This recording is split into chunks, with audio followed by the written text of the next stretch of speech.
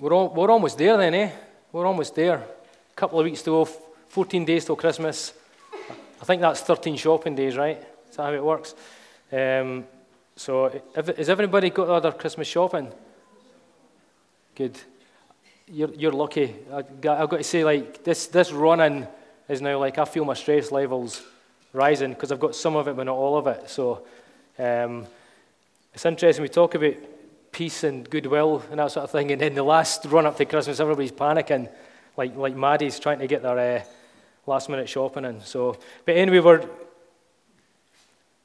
it's important though, isn't it, that in amongst all the biz that we're doing, and I know it's a cliche, but is it Jesus is the reason for the season, right? We say that almost with tongue in cheek and cheesy, and we hear it every year. But you know, as followers of Jesus, we have to almost like consciously get ourselves to like funnel in and focus and concentrate on the fact that Christmas for us is a celebration of the coming of the incarnate God, Jesus, to save the sins of the world. And we've been going through the past few weeks going through Christmas characters, some that are a bit less well known in the Christmas story, but we've done Joseph.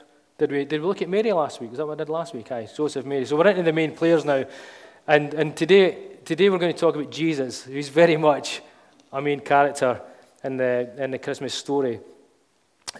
So let me just read Luke chapter 2, first 7 verses, just to set the scene for where we're at. So it says this: at that time, the Roman Emperor Augustus decreed that a census should be taken throughout the Roman Empire. This was the first census taken when Quirinius was governor of Syria. All returned to their own ancestral towns to register for this census. So this census is like the polar opposite of when we do our census here. We do it all online now.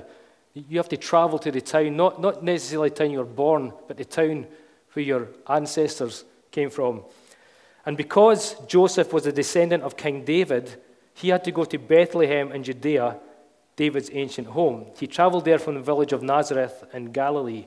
He took with him Mary, to whom he was engaged, who is now expecting a child. And while they were there, the time came for our baby to be born, and she gave birth to her firstborn son. She wrapped him snugly in strips of cloth and laid him in a manger because there was no lodging available for them. A well-known story, right? But that's the scene we're in. That's the context of what we're looking at today. And I think I've said this a few times over the past few weeks. When it comes to Christmas, I'm always thinking about what am I going to say this year that I haven't said before? What angle am I going to take? What slant am I going to put on the Christmas story? And there's always a tension around Christmas and Easter about what to say, because it feels like we've heard it all, we've said it all, and we know it all, right? It's, they're so well-known stories. What can you really say that hasn't already been said? How do you tell the same story over and over and over again? But then I was actually thinking about it. That's pretty much what we do every week anyway, isn't it? We come to church, we sing a lot of the same songs to the same God. We say the same things. There's a lot of things we do throughout the year, week on week, that are repetitive. It's the same story over and over again. And yet I've got to say that every week I come here and I worship with you guys, I don't feel tired of it. I don't feel like it's just going through same old, same old. I don't feel the pressure of having to say something new or sing something new, because he's worthy, right? He's worthy of all glory, honor, and praise. And if we say the same words of praise to him week in, week out, if we are focused on him, it's just as fresh as it was the first time that we said it. And it's a joy and a privilege that myself and others get to share the message of Jesus with you guys on a weekly basis. In essence, most weeks what we talk about is the same message, isn't it? It's about the love of Jesus. It's about Jesus who came to take away the sins of the world, to rescue his creation, to redeem the lost, and to bring his kingdom back into authority on this earth. That's really what we talk about most weeks. So quite often, it's the same story that we're talking about. It just comes sometimes with a different emphasis, a different focus, or a different slant. We're always looking for a different way of seeing who Jesus is and what the call of God is on our lives. And that's okay, because if we were to continue talking about Jesus from now till the end of time, we still wouldn't cover everything there is to know about him. We still wouldn't be able to cover everything that he's done for us, everything that he will do for us, and everything that he's currently doing right now in our lives and in our world. So what's the hook today? What's the slant on this story today? Well, today it's about Jesus. It's about Jesus. Okay, so I'm not going to try and be clever about it. Today we are going to talk about Jesus in the Christmas story. So we've just read from Luke 2 about Jesus' birth. And there's an interesting set of circumstances here. So we know that there's a census being called in Israel, and Joseph has to head to his ancestral city. Now, I always wonder in this story, so we know that we have this kind of picture of the nativity story where Mary and Joseph arrive in Bethlehem, and it's like they're knocking door to door, trying to find somewhere to spend the night, right? That's the picture we have. And then it's like they get to the very last place, and there's no rooms left, and there's a friendly innkeeper says, I'll tell you what I've got a shed, a barn, a stable out in the backyard. Why don't you come and sleep there? And that's kind of like what the story's like, and it's kind of romanticized, and it's a bit kind of, it's got that kind of foggy atmosphere around it, make it all quite almost romantic. One thing that's always puzzled me with the story of Joseph and Mary coming into Bethlehem is Joseph is going to his ancestral home, the town where all his ancestors are from. Was there no one there that he knew? Did he not have family there? My mum and dad are from Ayrshire. I've never lived there, but they're from Ayrshire, and all of their, I don't know how many generations go back, but I know it's at least 3, maybe 4 generations go back. Both sides of my family are from Ayrshire. And when I go there, normally these days it's the funeral, sadly, but normally when I go back to Ayrshire, like I would never be stuck for somewhere to visit, somewhere to sleep, somewhere to eat a meal, someone to talk to. I would be welcomed, because that's kind of like my ancestral home. That would be kind of equivalent for Joseph going to Bethlehem as me going to Ayrshire. And I've got people there that I maybe don't know that well, but they would embrace me as family. And I'm thinking, like, Joseph must have had that in Bethlehem. Yeah? Does that make sense? Right? Just logically think. We don't know, but just you would think that would be the case. So why did he have no one he could have stayed with? And I'm wondering, like, what were Joseph's family maybe embarrassed or ashamed that Joseph was turning up to Bethlehem with his pregnant fiancée? Were they looking at Joseph and looking at the decisions he'd taken about Mary's pregnancy, we spoke about a couple of weeks ago, and his family, or his extended family, decided, no, we can't be associated with you. And maybe because of that, he couldn't stay with family. And maybe as well, he arrived there, and because it became known that he's there with a pregnant woman who's not his wife, that when he's knocking on the doors of strangers or hotels or inns, they're also looking, thinking, no, we don't want your sort here. Yeah? You ever thought of that? So I do wonder, were his family ashamed of him? Were Joseph and Mary just made not welcome?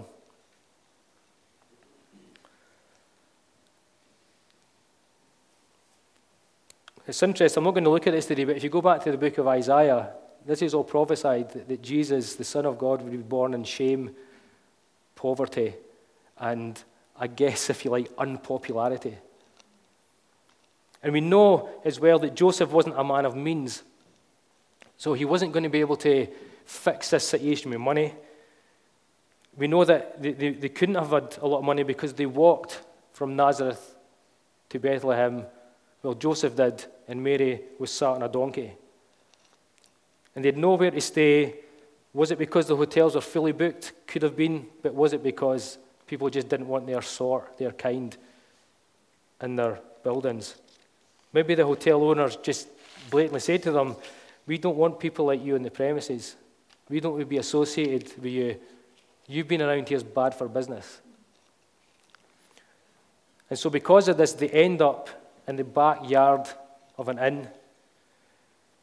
We're not sure exactly what this structure was, but it's like a barn or a stable, and they're with the animals and bales of hay. Remember, this is a young teenage couple with a heavily pregnant, she's heavily pregnant as a teenager, and this is what they're put into. And then Jesus is born in a disgusting, smelly place with hay bales and farm animals. Jesus was born in shame. He was born with a focus of shame all around him. And he also died in shame. He left as he entered. He died. He was born in shameful circumstances, and he died in shameful circumstances. Remember, he was crucified as a common criminal between two thieves. His entry and exit were both shrouded in shame, at least in the eyes of people who didn't know him, or the eyes of people who were looking on him. He was born into poverty. He didn't have privilege or wealth. He didn't have influential parents. Joseph was a manual worker. He was a carpenter. He probably worked long, hard hours for people much wealthier than he was and paid a pittance for the work that he did. Yet this impoverished baby, born in amongst muck and animals in the backyard of an inn, was the Son of the living God.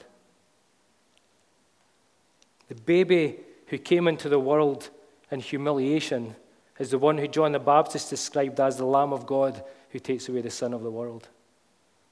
A humiliating birth and a humiliating death.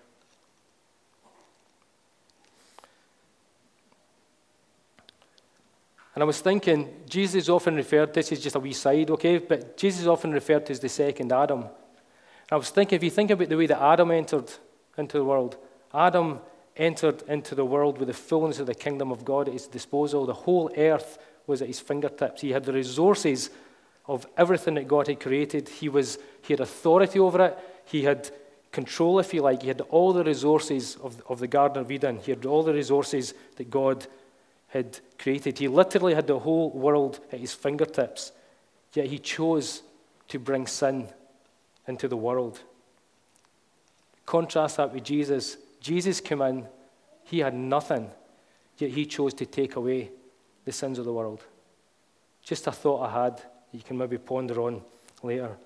You see, the birth of Jesus is God saying, I love you people so much that I'm going to send my Son into this world, a world that's not always nice, into a world that is really messed up with sin, into a world that doesn't accept who my Son is. But you know what? I love you, and because of that love, I'm going to sacrifice everything, because that's what love does. And so why did God do this? Why did he lower himself to such, not just to become human, but to become the lowest of the low in human terms? There's only one reason that he did this, and it's because he loves us. He did it out of love. He's saying, I want to adopt you into my family. So I'm going to send my child who's without sin, I'm going to send him into the world. And although he will start humbly and he will start with humiliation, he is going to be the one. He is the one.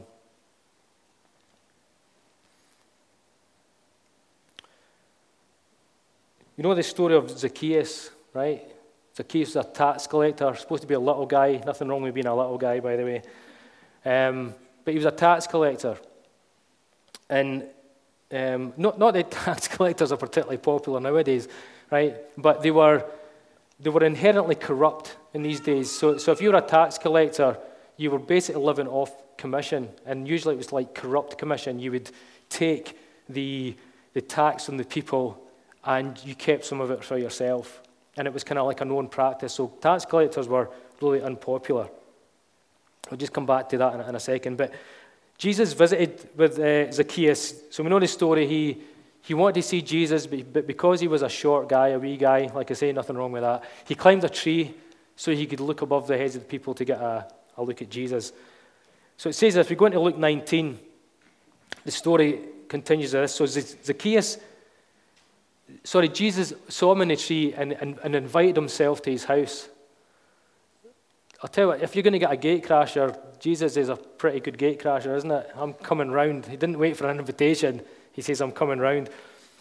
So, because of that, Zacchaeus quickly climbed down and took Jesus to his house in great excitement and joy, but the people were displeased.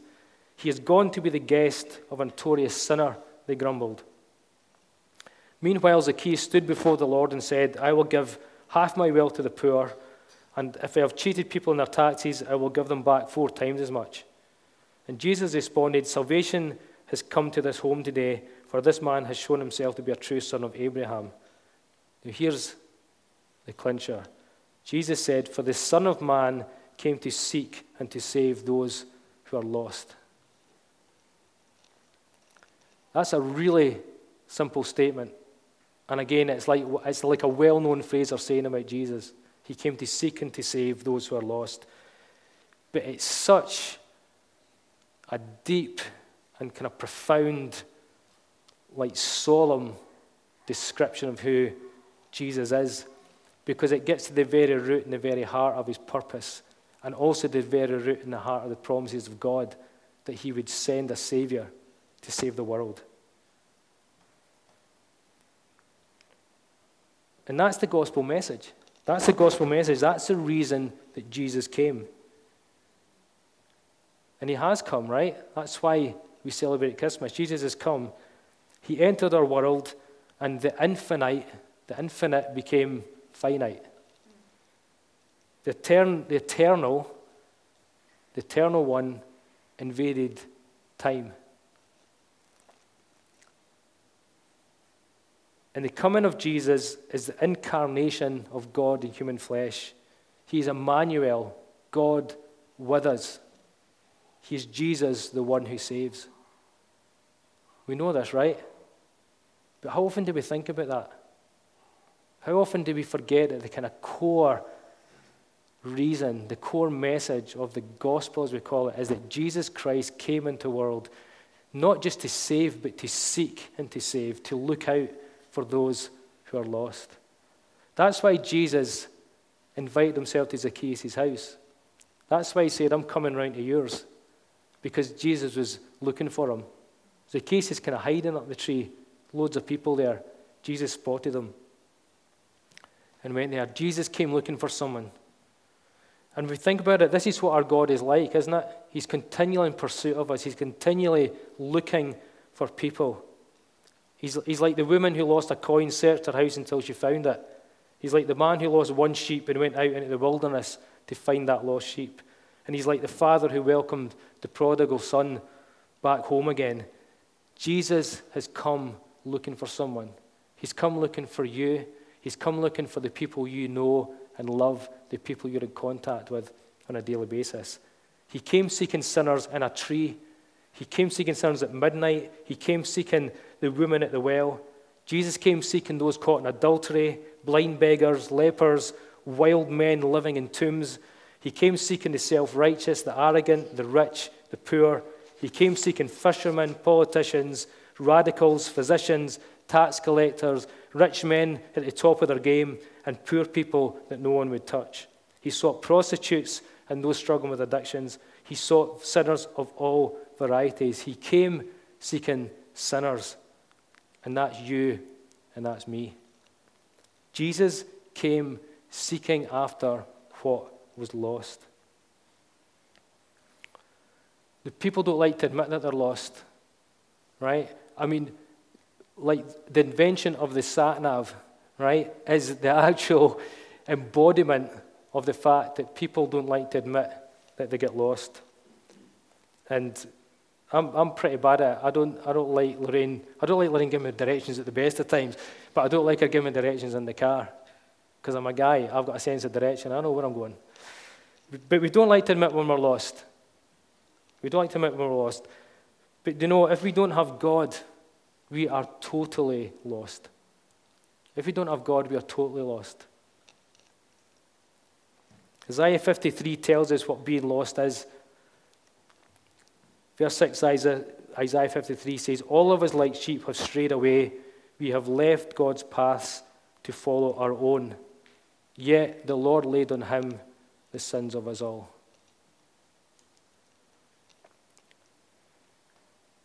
Our very nature compels us to go our own way, to do our own thing.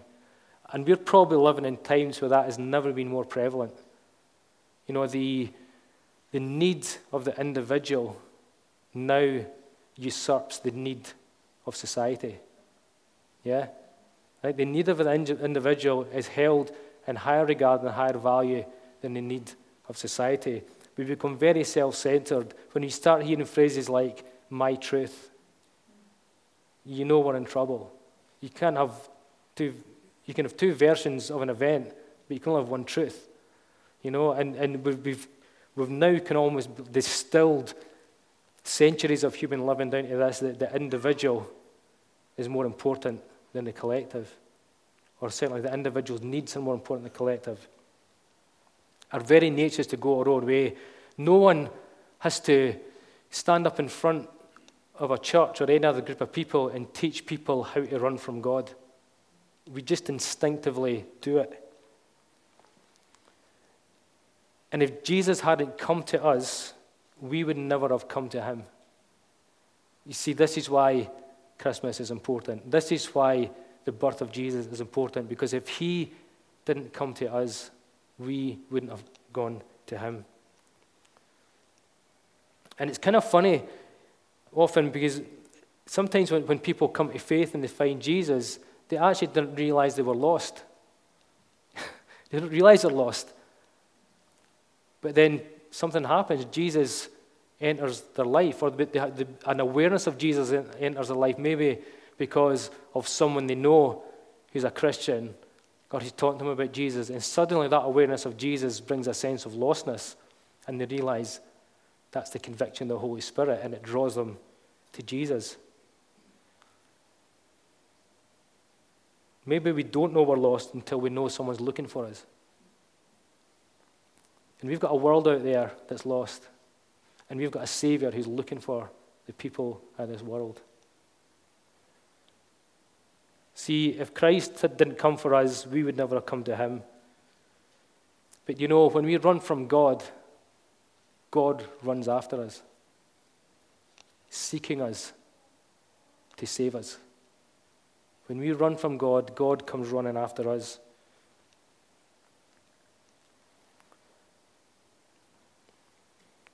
See, Jesus left heaven to make his home among us, to reveal God to us, and to show us the true nature of the Father. In Jesus, we see and experience God's love. We experience his mercy, his power, his holiness, his grace, and his courage. Jesus Christ came to save that which was lost.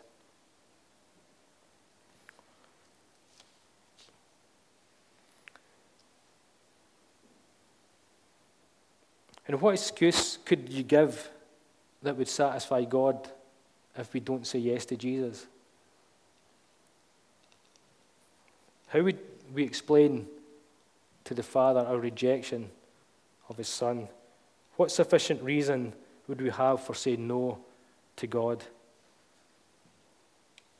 You see, in John 3:16 and 17, it says, "This is how God loved the world. He gave his one and only Son, so that everyone who believes in him will not perish but have eternal life.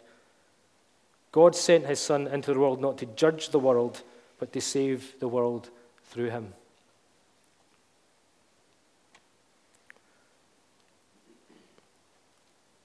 Judgment's easy. To condemn is easy. I have this kind of notion that it's I actually think it's easier to talk about what you're against than what you're for. To talk about what you're against isn't that difficult. To talk about what you're for takes some courage. God sent his Son into the world not to condemn us, but to save us so that we might have life today and life eternally. When we believe in Jesus, at that very moment we say yes to him, our sins are forgiven, we are pardoned, we are freed, we're grafted onto the tree of life as part of God's family, we're chosen, we're loved more than we could ever imagine, and we become children of the Almighty God. Yeah? You with me with this? You believe this stuff? Yeah. You've experienced this? We know it. And sometimes when I look at this, I think, man, I can hardly believe this. I can hardly believe that I'm a part of this. But that's the gospel. The gospel is that no matter how bad our lives have been, no matter how sinful we have been, we've been saved. And there's people we know and love, all of us, who maybe aren't even that, they're not bad people. Maybe some are. But regardless of that, we know that Jesus has come to seek and to save them.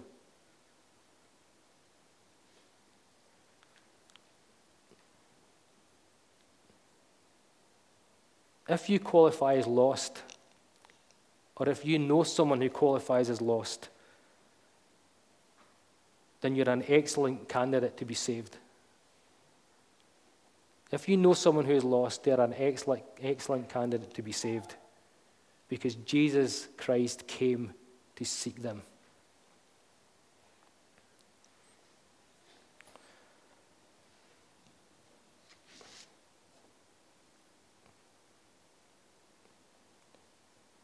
When we look back on Jesus' entry into the world in humiliation and poverty, it reminded me, Kenny referenced a verse last week in Galatians 2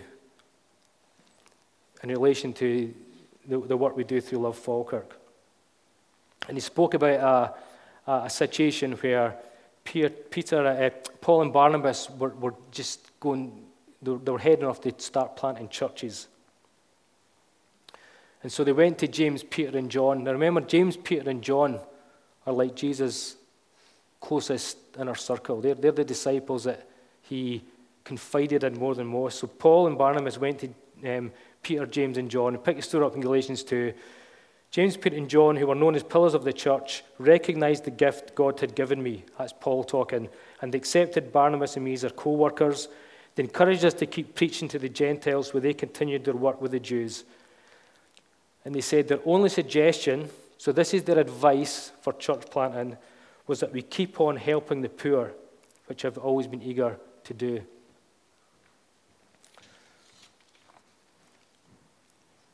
And I was thinking about that this week, because obviously Kenny mentioned it last Sunday. And I was thinking about that in the context of Jesus and why the poor were so interwoven in his words and in his actions. Remember when Jesus kind of he did it was almost like the big reveal when he declared himself as the Messiah, and he went to the temple and he read the prophecy from Isaiah which said, "The Spirit of the Sovereign Lord is upon me." And then one of the key lines in that is to bring good news to the poor. He didn't talk about overthrowing kingdoms or being a king, or it was to bring good news to the poor.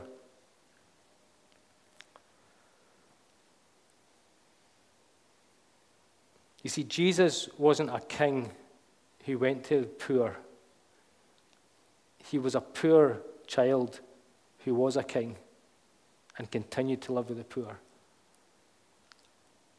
See, Jesus didn't look at the poor and think, that's a people group that I need to reach, or that's a people group that I need to go to. Jesus was one of them. He was born in a trough. Well, he was born in a hay bale probably, and he was laid in a trough beside smelly animals. His parents were shunned because they apparently brought shame on their family.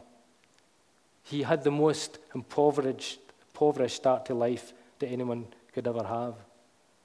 and yet he's the King of glory. He's the creator of the world. He put himself in a position where he became lower than the low. Why? So that he could seek out us and save us.